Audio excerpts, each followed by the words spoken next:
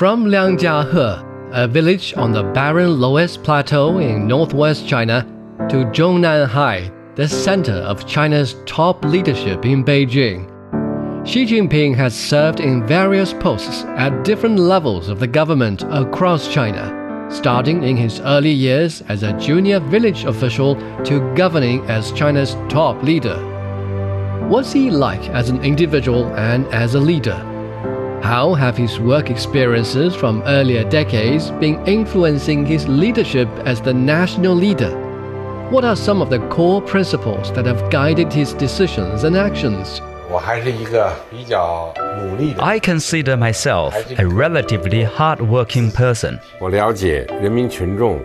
know very well that people's biggest concerns are education, employment, income. We can't pursue development through destructive methods, depleting the legacies from our ancestors while exhausting the options for our future generations. The Stories of Xi Jinping podcast series shares the life and work experiences of Xi Jinping and explores the formation of his governing principles, philosophy, beliefs, among others.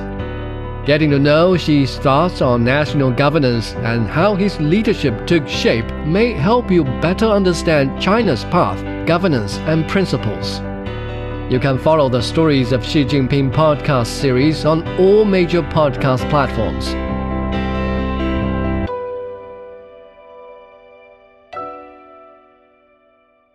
Examining the events that impact and shape China and the rest of the world. This is the Beijing Hour, 1 hour of news and information brought to you every weekday. Now here's your host. Shane Begum with you on this Wednesday, August 23rd, 2023.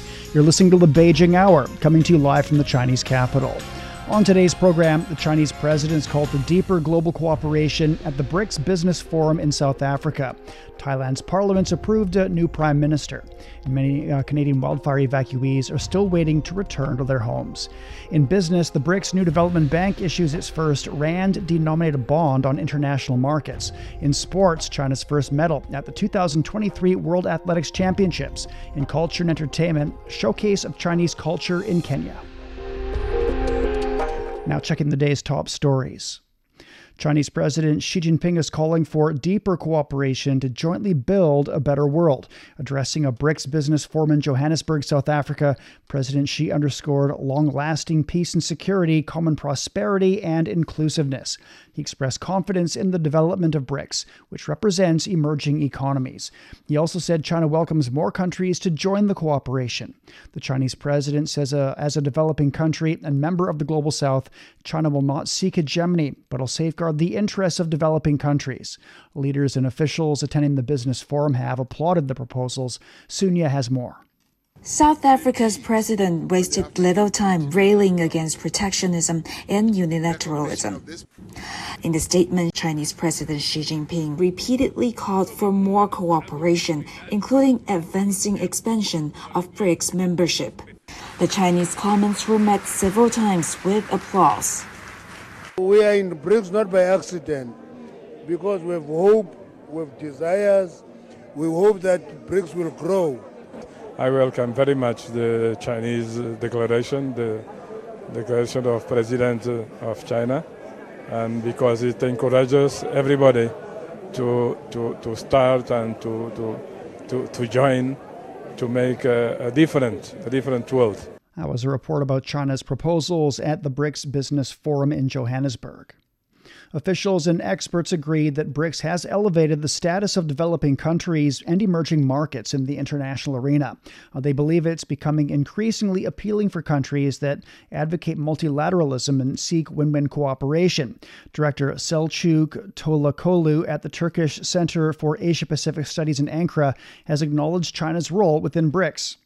China is a very important country in BRICS, largest economy in BRICS also. And also China initiated very important initiatives within the BRICS.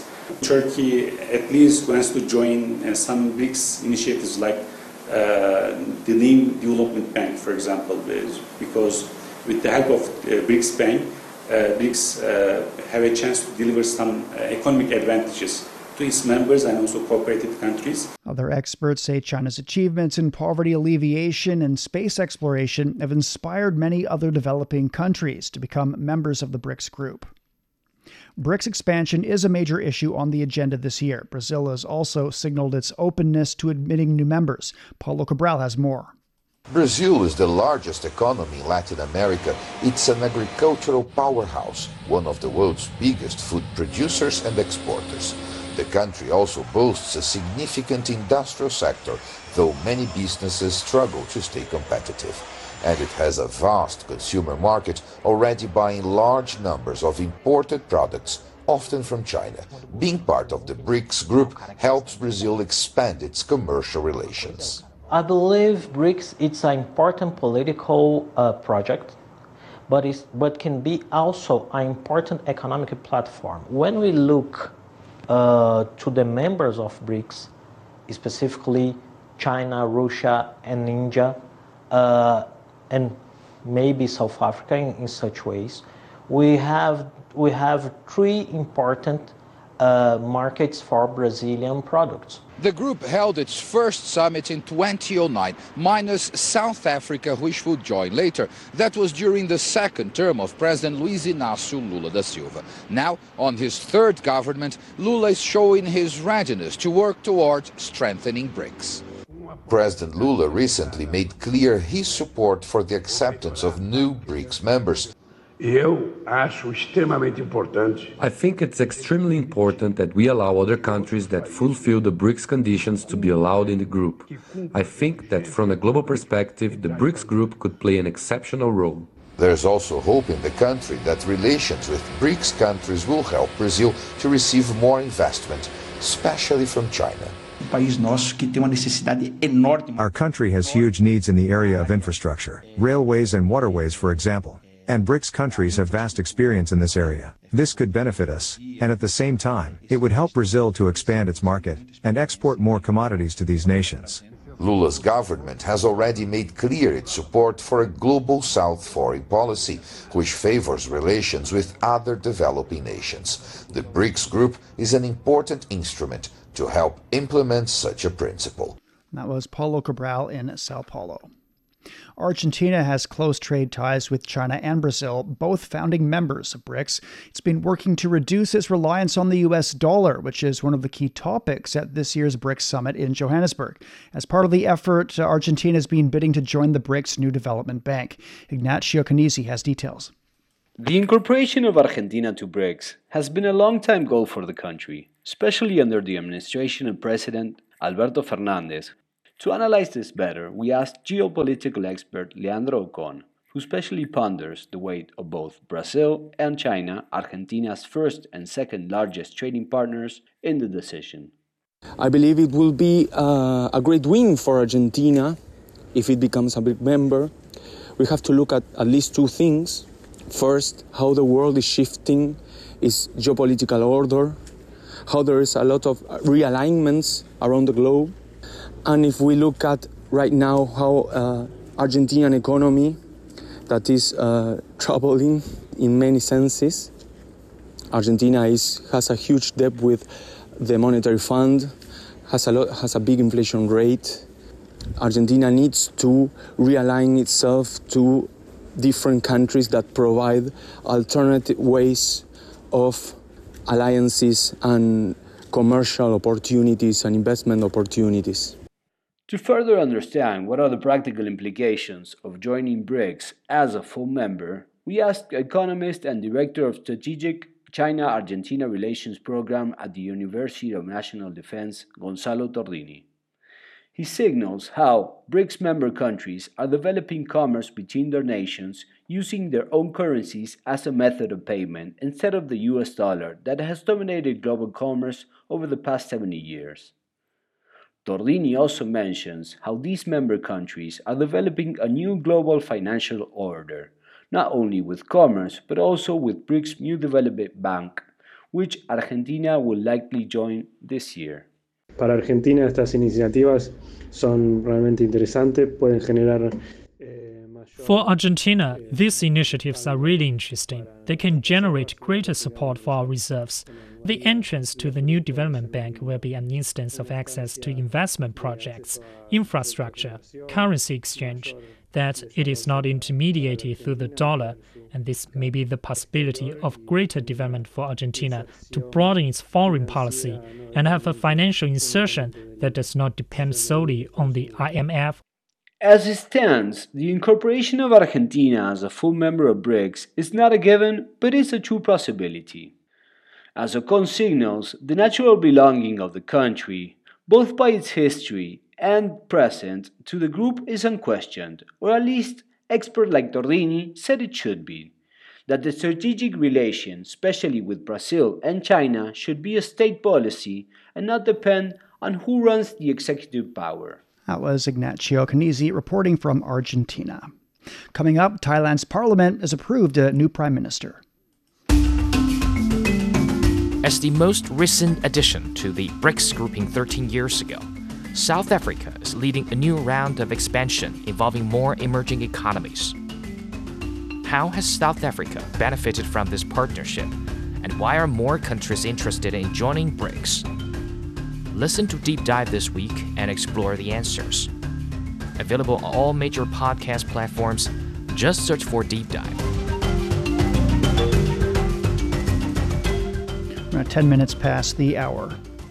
Thailand's parliament has voted for property mogul Srettha Thavisin to become the next prime minister. The vote ended 3 months of political deadlock in the country. This comes as former Pheu Thai party leader Thaksin Shinawatra returned home after years in exile. He was taken straight to jail to serve an 8-year sentence. Chawarat Yongchiranon has more from Bangkok.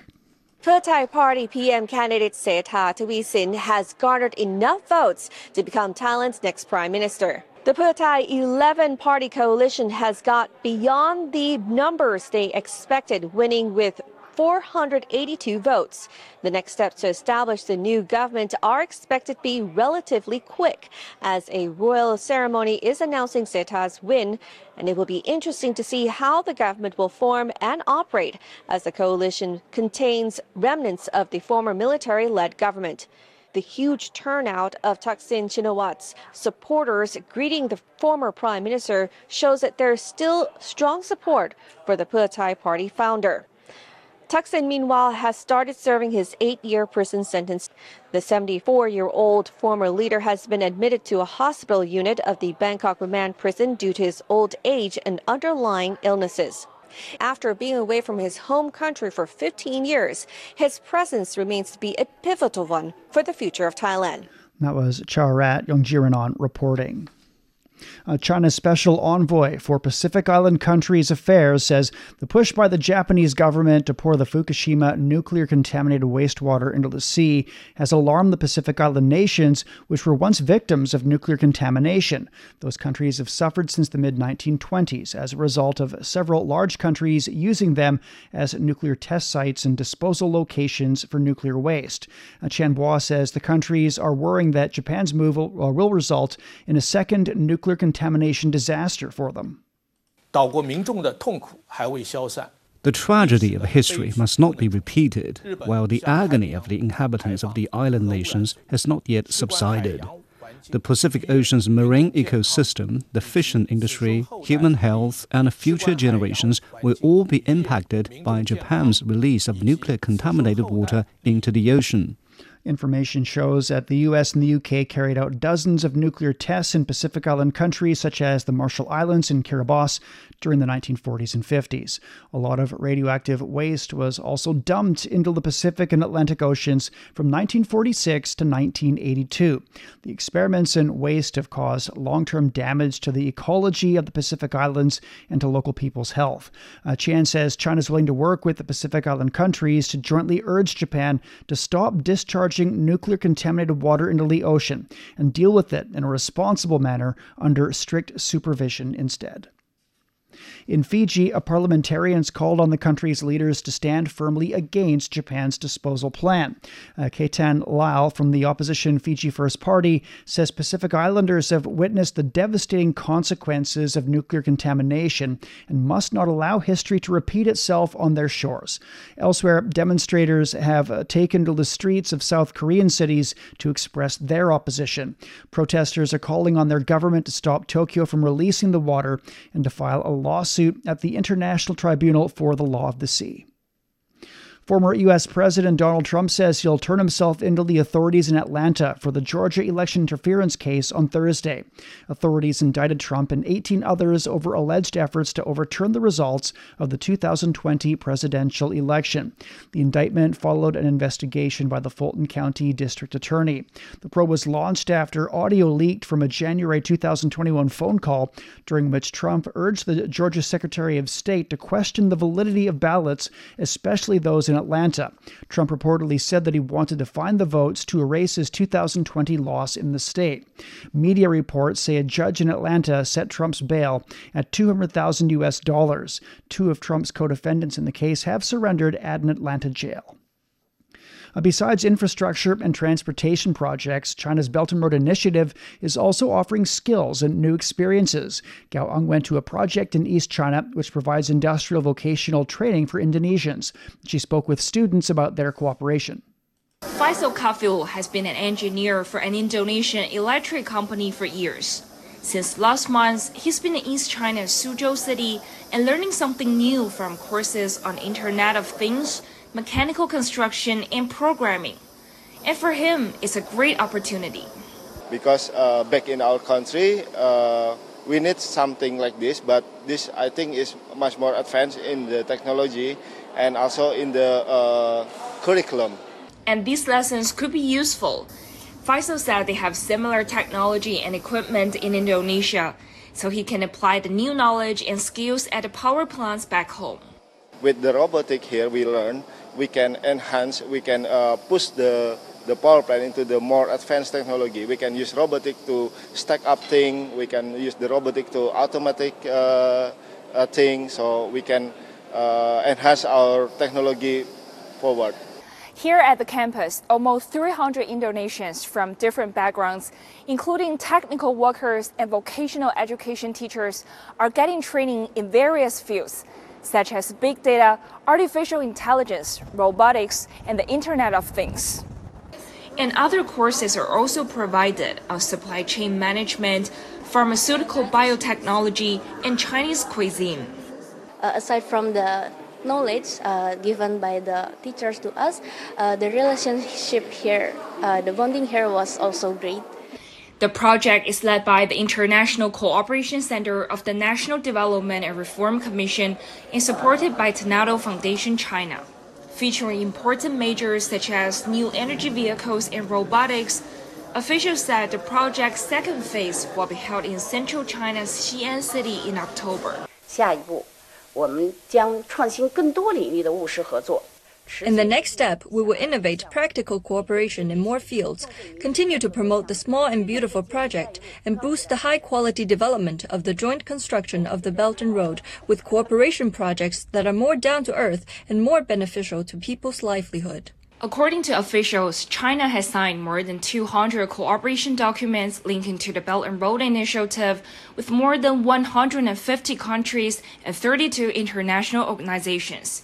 As 2023 marks its 10th anniversary of the initiative, there are high hopes for more practical cooperation that will bring tangible benefits. That was Gao Ang with a report on training for Indonesian workers under the Belt and Road. You're listening to the Beijing Hour. Coming up, many Canadian wildfire evacuees are still waiting to return to their homes. The Gambia is classified as the 10th most vulnerable countries to the impacts of sea level rise. This week on Climate Watch, we explore how climate change is affecting the smallest country on the African continent, the Gambia. And we uncover the strategies the African nation is employing to forge a resilient path forward. Each move counts. Together, let's make a difference. At 18 minutes past the hour. Canada's made some progress in containing the wildfires that have been burning across the country since April, but many people who were forced to leave their homes are still waiting to return. However, getting accurate information is not easy. Mark Neal finds out why.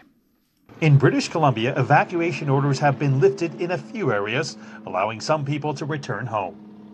But even as firefighters make progress, Canadian Prime Minister Justin Trudeau is blasting Facebook.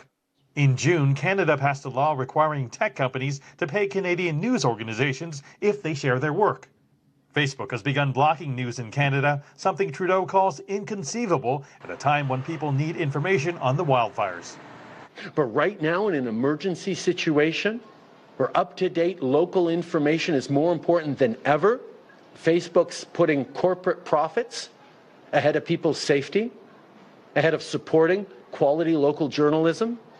This is not the time for that. At evacuation centers across Canada, thousands of people from the Northwest Territories have been waiting for nearly a week to get word whether they can return home. Here in Edmonton, the capital city of Alberta Province, the influence of Canada's Indigenous people is all around.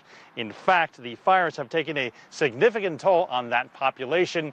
In the Northwest Territories, there are 45,000 people living there. Roughly half are Indigenous people.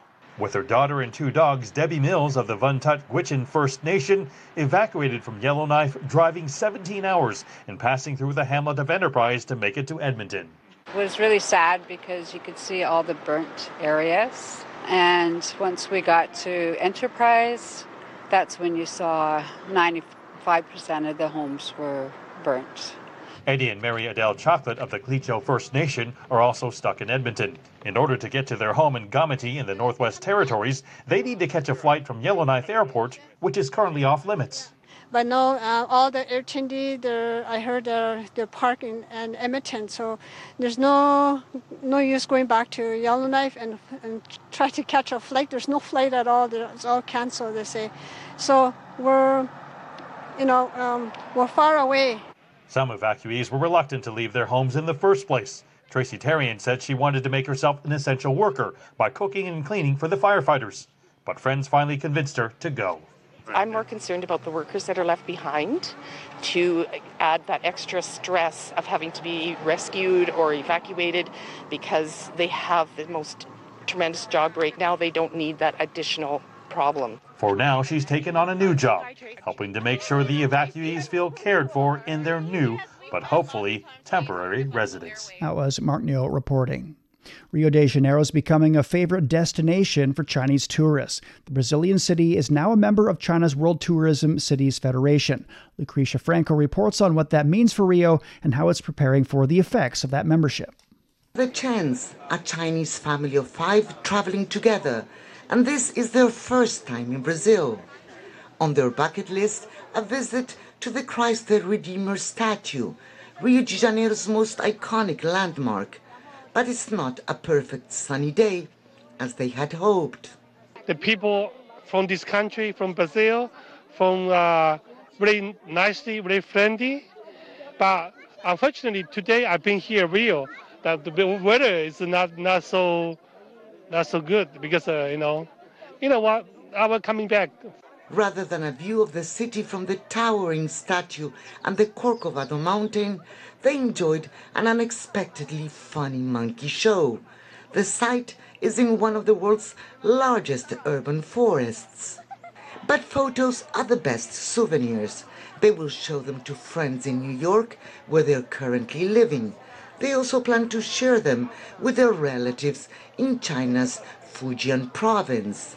And now that Rio has joined the select group of tourist destinations of the Beijing-based World Cities Tourism Federation, the city is anticipating the arrival of many more Chinese tourists. Daniela Maya, Rio's tourism secretary, says Rio's listing among the organization's 239 members from 83 countries will allow the city to tap into a global Chinese travel market. Being part of this federation is extremely important for Rio. I believe that it has all the attributes that the Chinese are seeking: an open city, green, rich in culture, art, and amicable. So they are pleased with our participation, and we are even more excited to introduce ourselves to the Chinese market. And although Brazil's tourism sector is enjoying a stellar year with Rio among the country's most sought-after tourist destinations, visitors like the Chens are still a rare sight here. Data from Statista shows fewer than 70,000 Chinese visited Brazil in 2019, and less than a tenth of that in 2020, the year the pandemic started. There could be many more, considering China is Brazil's largest trading partner. But after the Asian giant lifted pandemic-era restrictions for group tours to Brazil, hopes are Chinese tourists will rediscover the country, and especially Rio. And that was Lucrecia Franco in Rio de Janeiro. The Universal Beijing Resort Amusement Park is reporting a huge increase in visitors during the peak summer season. People coming from far and wide are enjoying the diversity of themed activities. This is my second day here, and I have gone on every ride. The park is packed with hustling and bustling crowds during summer. So many people queue up at Harry Potter and the Forbidden Journey. I waited in lines for about 3 hours, but it's really fun. Visitors can explore 37 rides and attractions in the 7 themed lands at the park, inspired by Hollywood and 6 popular Universal Pictures franchises. They can also watch shows and performances and enjoy seasonal water-themed event Universal Cool Summer to cool them down in the heat. A selection of movie-themed merchandise is also attracting tourists who want to buy some souvenirs.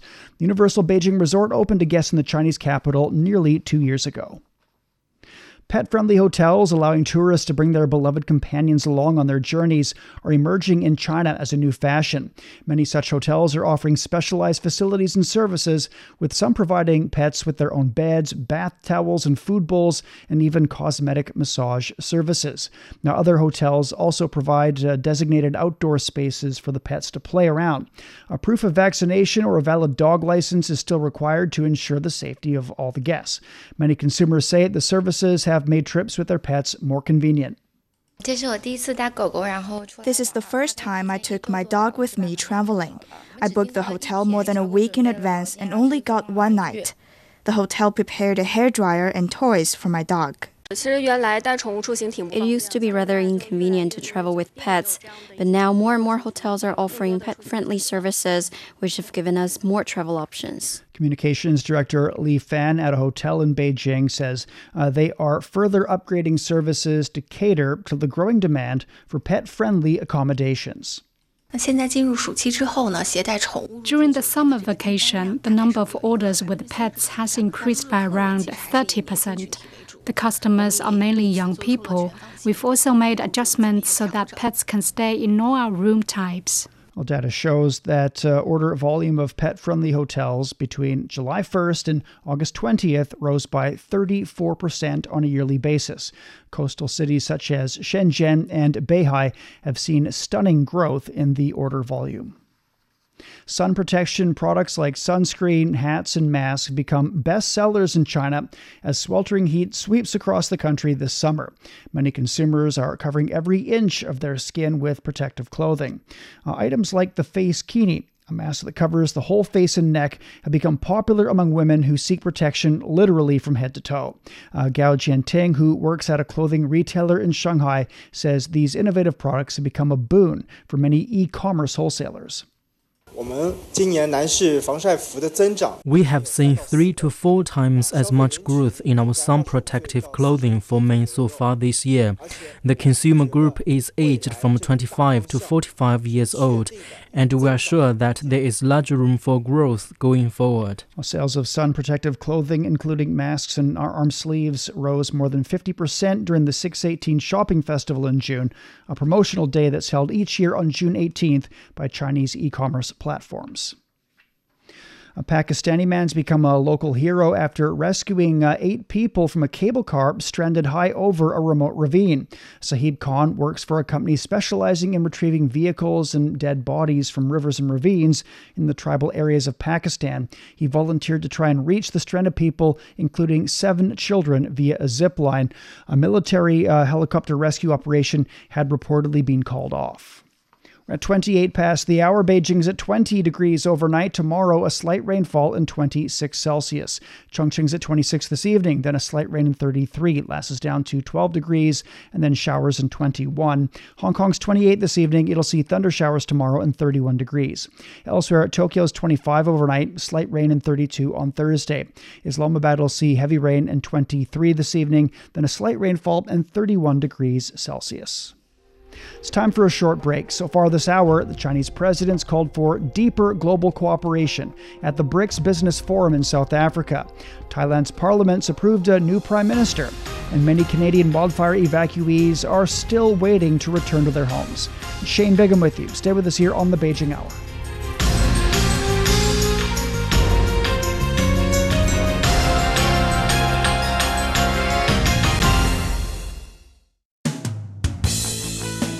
You're listening to the Beijing Hour, 60 minutes of comprehensive news, your window on China and the world.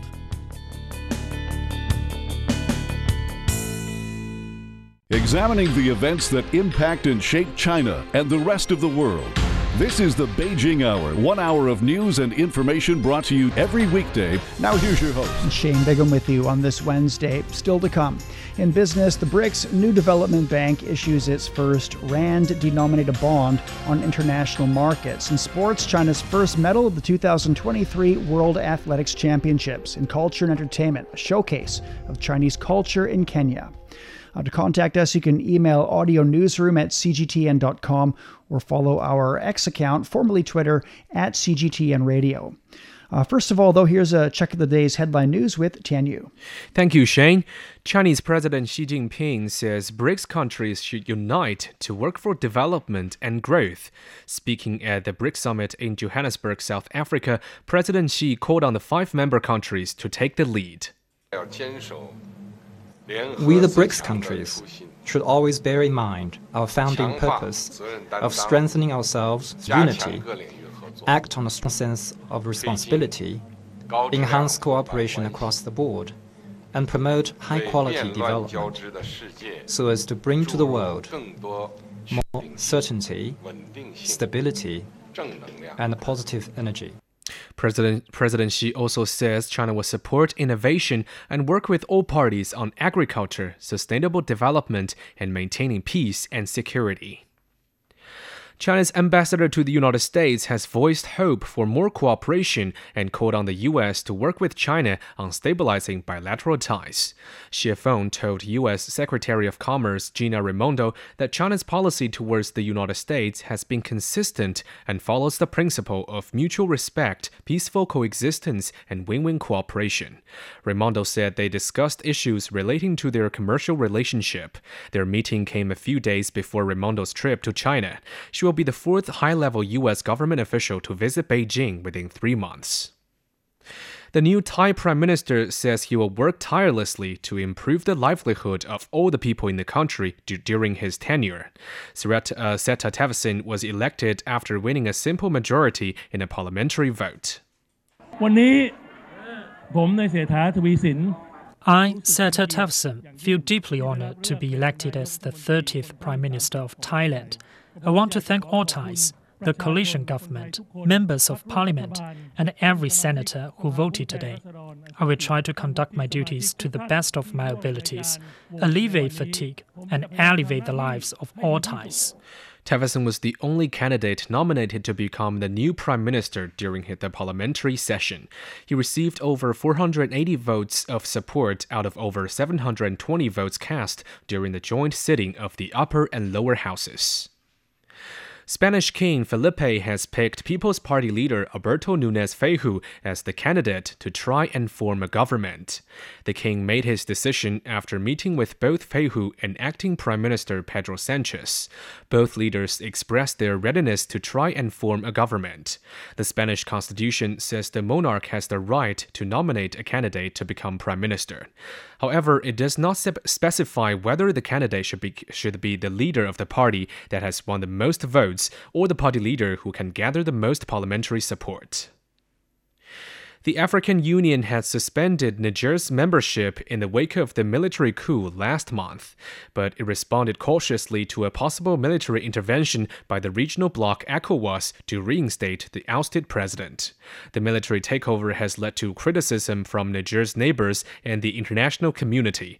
ECOWAS has imposed sanctions on Niger and ordered a standby force. It says it will intervene if diplomatic efforts fail. Authorities in Hawaii are calling on the relatives of people missing in the deadly wildfires in Maui to give DNA samples. Officials say the low number provided so far could hinder efforts to identify remains discovered in the rubble.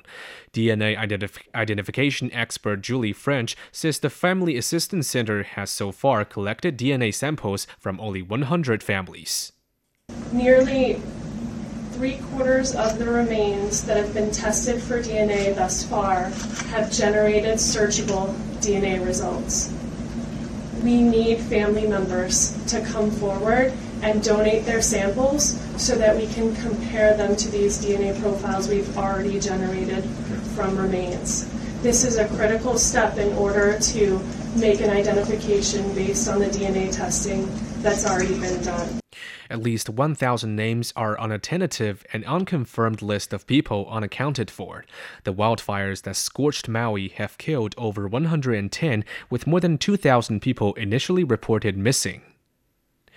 The fire brigade in Greece has found 18 charred bodies in a remote village in the northeastern part of the country where wildfires have been raging for days. Firefighters say they're investigating whether the bodies are migrants. The Evros region is a popular route for migrants crossing from Turkey. Elsewhere in Europe, Spain, Italy, and Portugal have suffered hot, dry, and windy conditions that scientists have linked to climate change. A spokesperson for Canada's finance minister says Christina Freeland, who says she does not own a car, has received a fine for speeding. Freeland was caught driving at 132 kilometers per hour in her home province of Alberta. The minister has portrayed herself as an avid cyclist.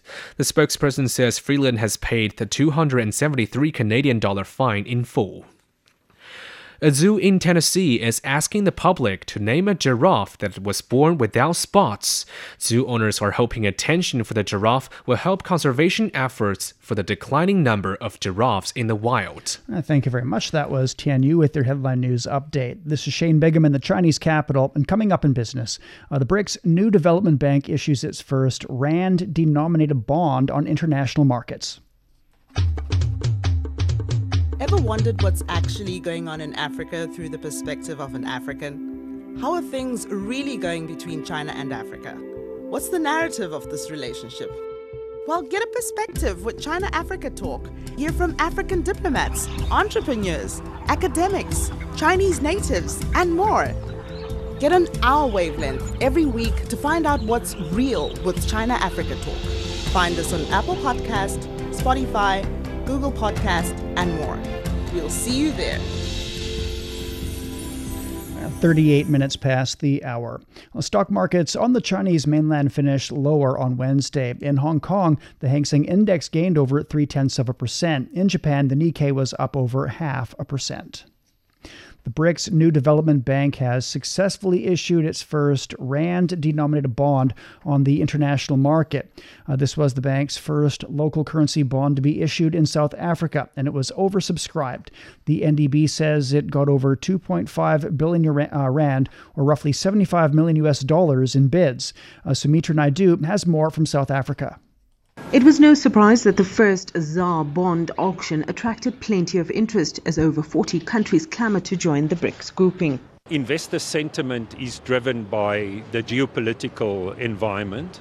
if we see what is happening in the world and how the multilateral system has actually, in a way, failed the global south, then you can imagine that there's a lot of interest in BRICS, and that is why we see those amounts of countries wanting to join BRICS. And I think that sentiment then also spills over in terms of interest in what the new development bank is doing and other assets apart from those ones that are only seen as your typical US dollar issuers. The bank auctioned off 2 bonds, a 5-year note at 1 billion rand and a 500 million rand 3-year note. The overwhelming support gave the bank an opportunity to up its trade to 1.5 billion rand. Over 70% was taken out by international investors, with the rest by local banks. It's very exciting, but I think what I like most is now they've put away, let's say, 3- and 5-year debt. That debt can now be issued to South Africa for project funding in rands. And the big thing then, you don't run all this US dollar currency risk, because if you borrow in US dollars and you've got to pay 5% or whatever on that, and the rand goes from 16 to 19 to the dollar, it really causes pain. If you can denominate it in rands, that's great. Second prize is probably to denominate it in a currency that's more linked to your currency.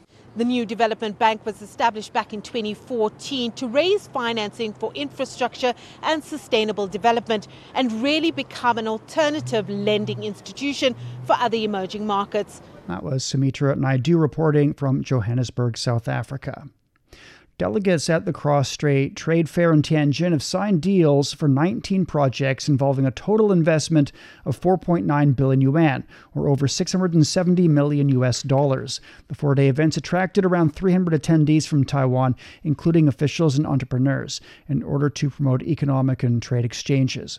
Over 2,600 Taiwan-funded companies have established a presence in Tianjin, and the total contractual investment made between the two sides has exceeded $18.1 billion. The China International Fair for Investment and Trade will be held in Xiamen in September.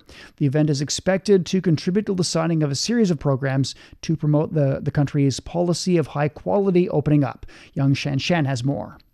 Over 80,000 business delegates from 100 countries and regions will attend the China International Fair for Investment and Trade in Xiamen in southeastern Fujian province this September. Chinese officials say they will make efforts to create a fair business environment to encourage international investment. We will publish several reports at this fair, including World Investment Report 2023, China Foreign Investment Report 2023. Also, we will hold over 50 forums and seminars to promote trade, investment, and cooperation. Brazil, Serbia, and Qatar are the guest countries for the China International Fair for Investment and Trade. Dozens of exhibitions will be held, with a focus on areas such as intelligent manufacturing, the digital economy, carbon neutrality, and rural revitalization. Fujian is the first stop for Taiwan business. In 2022, trade between Fujian and Taiwan reached 100 billion yuan, about $14 billion. And export from Fujian to Taiwan increased by 22.9%. So, at China International Fair for Investment and Trade, we will promote more cooperation between Fujian and Taiwan to promote dialogue and communication across the strait. China's foreign investment had steady development between January and July this year. Along the Belt and Road Initiative countries, Chinese companies' non-financial direct investment have increased by more than 23%. Chinese officials promised the policies to improve business environments, enhance business confidence, attract more foreign investment, and promote high-quality opening up. That was Yang Shanshan reporting. The city of Jinhua has handled 2,500 China-Europe freight train trips since the service started in August of 2017. On Tuesday afternoon, the 2,500 freight train loaded with various goods, such as speedboat engines, baby carriages, and textiles, departed the eastern Chinese city for Moscow. Data from the local Commerce Bureau shows that in the first 7 months of this year, the import and export value of goods handled by the service exceeded 9.5 billion yuan, or over $1.3 billion. China's recorded over 700 million railway passenger trips during the summer travel rush starting from July. Last Saturday, the daily number of passenger trips handled by railways across the country reached over 15 million. That was a record daily high during this period. Over 10,000 trains were operating on daily shifts, increasing 16% over the same period of 2019. This year's summer travel rush is expected to last for over 60 days and end on August 31st. In Somalia, the government's decision to ban 3 social media applications, namely TikTok, Telegram, and the games betting app 1xBet, has triggered mixed reaction among citizens. Wanja Mungai has more from Somalia. Somali youth protest against government's move to ban TikTok. Abdikadir Ali Mohammed calls himself the president of TikTok in Somalia, and he says the recent move by his government is a big blow.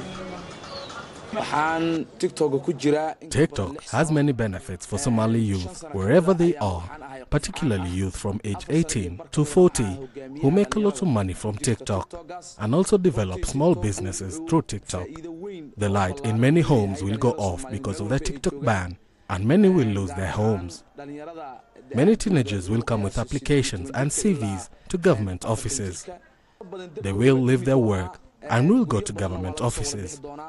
Then the government will have to employ or control them. We are calling on the government not to ban TikTok because that is where we get our daily bread.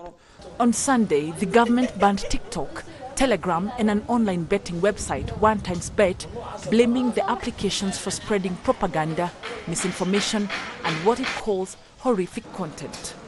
Halimo Hassan, a gold trader in the capital Mogadishu, wishes TikTok could be spared for the sake of online sellers. The ban on TikTok will have an impact on our business because we sell most of our items via TikTok. We advertise on TikTok and people watch from all over the world. People from abroad and locals come to us through TikTok adverts, and the people come to us with the pictures we posted on TikTok and then buy from us. Parents say the new directive is a step in the right direction. I am very happy with the ban of TikTok, and I would like the ban of other similar applications except for speaking and chatting. I only accept that kind of communication. The ban comes days after President Hassan Sheikh Mohamud announced that he's scaling up a military operation on Al-Shabaab. The militant group has been accused of posting the activities on TikTok and Telegram.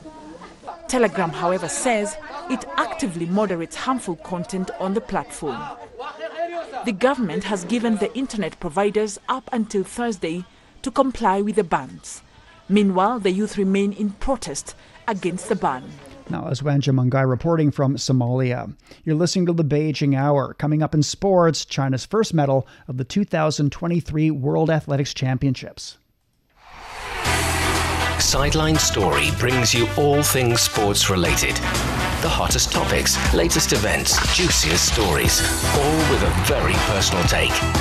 Subscribe to Sideline Story Podcast for heated sports discussions covering events that are happening in China and around the world. 47 minutes past the hour now. Turning to sports, here's Brandon Yates. Thank you, Shane. We begin with athletics news, and defending world champion Feng Bin bested her season's record 4 times, culminating in a throw of 68.20 meters to secure a bronze in the women's discus throw final at the 2023 World Athletics Championships. Feng equated the value of this bronze to the gold she clinched at the 2022 World Championships in Oregon. I think the value of this bronze medal is even higher than last year's gold because I was a little bit lucky to win the title last year. But here in Budapest, I put more effort into the competition and took bronze step by step. Through the championships, I become more confident on the Paris Olympics next year. This achievement marked the first medal for the Chinese team in Budapest. In badminton, Olympic champion Chen Yufei began her 5th World Championships with a strong start as she overcame Pai Yu Po in straight games, setting her sights on her maiden world title. Chen's compatriots He Bingjiao and Wang Jieyi also advanced to the round of 16. In men's singles, 6th seed Li Shifeng progressed, but teammate Lu Guangzhou fell in the second round after a 3-game loss to Wang Zuwei of Chinese Taipei. Top seed Victor Axelsen continued his dominant performance, beating French challenger Christo Popov in just 30 minutes. In basketball, Team China has announced its FIBA World Cup roster, with naturalized player Li Kaiye included on the 12-man squad. Team China is in Group B, starting against Serbia on Saturday before taking on South Sudan and Puerto Rico. The World Cup will get underway across the Philippines, Japan and Indonesia. Moving on to football news, and Chinese Super League side Shanghai Port has missed an Asian Champions League spot after suffering a 3-2 defeat to Thai club BG Pathum United in the qualifier. A hat-trick by Igor Sergeyev saw his side hand Shanghai their first ever home defeat in the Asian Champions League. Wu Lei missed an opportunity to equalize the game in stoppage time. Zhejiang FC progressed to the Asian Champions League after edging past Port FC 1-0. Elsewhere, Cristiano Ronaldo's Al Nassr also qualified for the group stage after they secured a 4-2 victory against Shabab Al Ahly in Riyadh. Manchester City's £80 million move to sign Lucas Paqueta from West Ham is off amid an FA betting investigation into the midfielder. A deal had been agreed in principle last week before West Ham were informed this week that the Brazil international was the subject of an investigation into alleged betting breaches. There was a very small chance that the transfer could still go ahead last week, but there is now no prospect of that happening. Sources close to the player reportedly hope Paqueta's move to City might still happen in January. Manchester City manager Pep Guardiola will be absent from City's next 2 Premier League games after undergoing back surgery. A statement from the Premier League champion states that their manager has been struggling with back pain for some time and has undergone emergency surgery in Barcelona. Guardiola's surgery was successful, but he will continue his rehabilitation in the city. The 52-year-old is not expected to be back on the touchline for City until after the international break. Spain's acting prime minister has slammed Spanish FA president Luis Rubiales for kissing Jennifer Hermoso on the lips during the World Cup final trophy celebrations. Pedro Sanchez blasted Rubiales' move as an unacceptable gesture. Rubiales has apologized and said he was completely wrong. Sanchez said the players did everything to win, but Rubiales' behavior shows that there is still a long way to go for equality. British newspaper The Sun is reporting that Sheikh Jassim is set to complete his full £6 billion takeover of Manchester United by mid-October. The Qatari royal family has fought off a rival bidder, British billionaire Sir Jim Ratcliffe, who was willing to allow the Glazer family to retain a stake in the Red Devils. The report adds that a date is penciled in and an announcement could come as early as next month. Sheikh Jassim's team are now said to be completing their due diligence on the club before they end the 18-year reign of the Glazers. And finally, the National Basketball Players Association has stated that they intend to file a grievance disputing the NBA's $100,000 fine for James Harden. The fine was issued over public comments Harden made earlier this month, expressing his displeasure after the Philadelphia 76ers failed to trade him. Harden was fined the maximum amount under the new collective bargaining agreement, which went into effect last month. Thank you very much. That was Brandon Yates reporting. Coming up in culture and entertainment, a showcase of Chinese culture in Kenya. Would you like to receive the latest news updates about China and the rest of the globe? Tune in to the Beijing Hour every weekday for the latest in politics, business, sports, and entertainment from a Chinese perspective. Subscribe to the Beijing Hour for free on Apple Podcasts, Spotify, Google Podcasts, Stitcher, or wherever you get your favorite podcasts. 53 minutes past the hour now. Turning to culture and entertainment, here's Yang Guang. Thank you, Shane. The National Museum of Kenya in Nairobi held a unique event to showcase China's cultural heritage. Chinese and Kenyan nationals from all walks of life gathered at the museums to experience a recreation of key archaeological sites of the Chinese civilization. Nick Mudimba spoke to some visitors. With the guidance of the Administration of Cultural Heritage of the People's Republic of China, Kenya's national museums hosted a special exhibition to show the journey through civilizations that showcases the richness of Chinese culture, art, tradition, and history. We are here to celebrate that long history of civilizations, time through civilizations, which to me is a wonderful, wonderful narrative, because we're able to really celebrate that long history between Kenya, modern Kenya, and China. The unique exhibition involved advanced digital technologies like digital design, cloud rendering, exhibition design, and cloud computing. It authentically recreated 10 key ecological sites of the Chinese Civilization Research Project, which provides exhibition spaces for the Chinese civilization 5,000 years ago.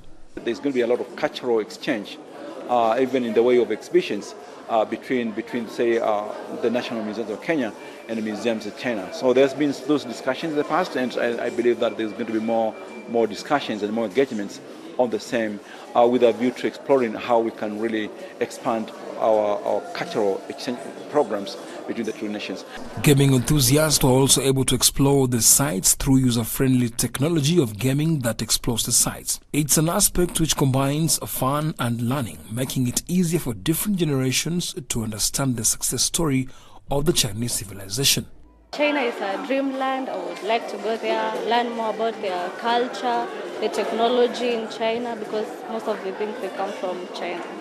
I would love to know their way of life, how they live, everything they do, the education system. And one thing I would want to learn from China is the education system and the new ways of technology. The Journey Through Civilizations World Tour is the digital art exhibition, Civilization in Archaeology, produced by Yangbo Digital Art Exhibition, a subsidiary of the China Media Group. That was Nick Mudimba on a Chinese cultural heritage exhibition in Kenya. Inner Mongolia has held an academic symposium at one of the 3 origin points of China's 5,000 years of civilization. The academic gathering on the West Liaohe River had a special take comparing the civilization in what is today's Inner Mongolia to the Yellow River and the Yangtze River cultures. The 3 are considered the major sources of China's diverse yet unified culture. The meeting also discussed the subjects such as how to conserve cultural heritage during urban construction and how to better present the river area's civilization to the world.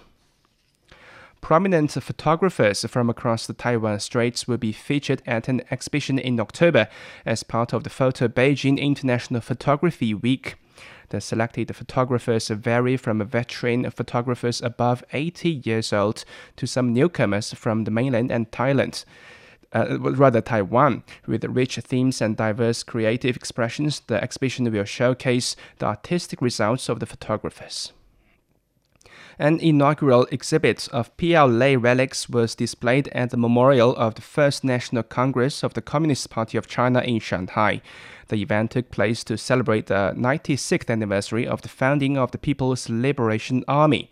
The event also aimed to strengthen the protection and the utilization of revolutionary cultural relics. Party history experts took the time to appreciate and discuss a collection of artifacts related to the revolutionary history of the party. 19 sets of relics from the early days of the PLA were exhibited, including documents, books, newspapers, and the personal items used by the revolutionary heroes. And finally, China has issued a set of commemorative coins featuring Sanjiangyuan National Park and the Giant Panda National Park, both in Western China. The set of 6 coins, all legal tender in the country, includes 2 gold coins, 2 silver coins, and 2 two-color copper alloy coins. Each set features the landscape of the parks and their typical animals, the giant panda and the Tibetan antelope. And thank you very much. And that was Yang Guang with Culture and Entertainment. We're at 58 minutes past the hour. Checking the forecast before we go for the day. And Beijing will be down to 20 degrees overnight, a slight rain, and 26 coming on Thursday. Chongqing's 26 this evening, a slight rain, and 33 tomorrow. Lhasa is down to 12 degrees, then showers and 21. Hong Kong's 28 this evening, thunder showers, and 31 tomorrow. Elsewhere, Tokyo's 25 overnight, then a slight rain, and 32 on Thursday. Islamabad will see heavy rainfall, and 23 tonight. A slight rain tomorrow, and 31 degrees. Bangkok's at 26 overnight, then a slight rain, and 34 on Thursday.